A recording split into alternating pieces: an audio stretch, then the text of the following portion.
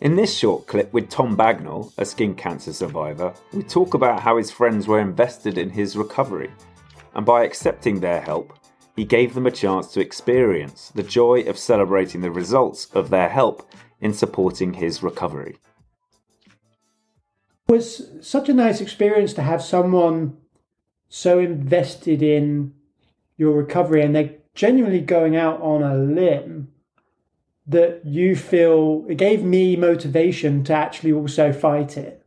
So it's like, hey, I'm not just doing this for me anymore or for my kids. I'm also doing this for these people that are starting to rally around me, and I'm spotting, a number of really good friends, most of whom I worked with at the time, actually kind of just start to club together, team together, right, and support me. And all of a sudden I felt like, I'm not doing this not just for myself or by myself. Like, these guys have got my back. They're actually really invested. Yeah. And I'm not alone. And was there a block or a resistance on that first moment of going to do meditation on a cold, wet morning in the park, or drinking that green coloured smoothie? Was there a surrendering? I think a little bit. I think it's the fact that they went out on a real limb. I mean, who wants to go and sit in a wet park on a March day? They wouldn't have done that if I wasn't ill. So it was care and effort, and yeah, it was also very, I think, carefully done, that it was going to also have, or hopefully have, a positive outcome. Yeah, it wasn't just a show of support. It was actually something that was constructive. New diet, walks. There's an interesting differentiation, isn't it, around. We talked about how some people would be trying to help with good intentions, but offering the wrong type of help of, like, I've researched this, have you considered X? And you're going, no, I'm on Y. And then the distinction of, have you considered this, which intuitively you would have gone meditation, kale smoothies, no. So I'm interested to sort of hear, what was the trigger to get you over that resistance of what you would have normally said no to now I think accept it? I don't think I had a say in it.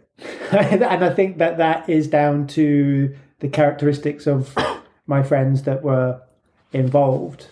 Just didn't take no for an answer. No, it was a beating down of the door. And I think there was also an element of, when the results weren't going my way, seeing how it impacted them, sometimes more so than me. I wasn't shedding tears. Some of my friends were, when I got shit results. So I think that is, I don't know the right way to articulate that, actually. It's not feeling guilt in a way. It's feeling like you're in a team. It's all of a sudden become a team sport. I'm not doing this on my own. Yeah. I need my team. I need my defenders, my wingers, my attackers, my goalkeeper. Yeah. I think that's the transition it went from. And to a certain extent, then, your hopeful success or indications of recovery are nearly motivations and credits and things that your team is celebrating as much as you. Yeah, exactly. I think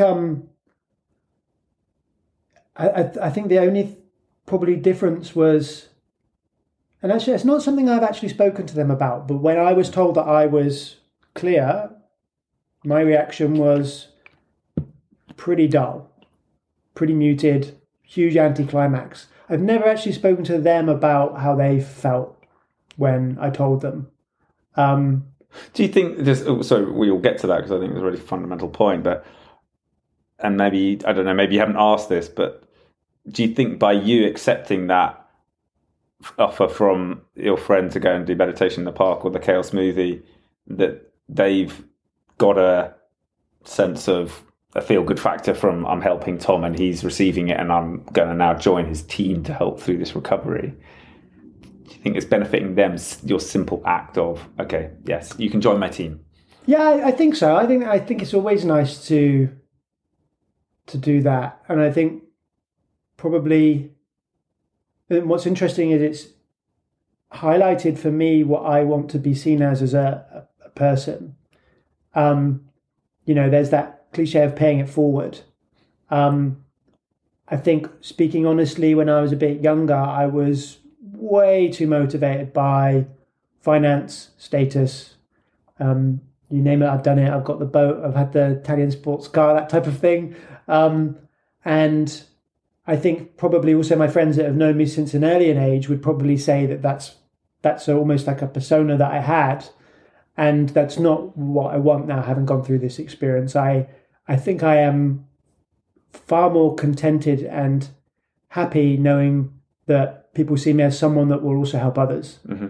So if someone's got a mouse, I'm there to come over and trap it and get rid of it. DIY stuff, fixing things. Yeah. That's almost what I want to be known for, and I think that's because of the experience that I've had, and it does make me feel good helping others. Yeah, that wonderful silver lining of life or nature throws these curveballs at you, but they can trigger this transition or this evolution of your own attitude towards things that then you want to take forward afterwards. And that's like a beautiful thing, is you articulating it as going, having been on the receiving end of help, you're wanting to then, and that the value it has given you to then experience the other side of the transaction and offer it. I hope you found this clip useful and that you'd be happy to share it with someone who could benefit from hearing it, a friend, family member or work colleague. And meantime, remember that by helping yourself, you're helping each other.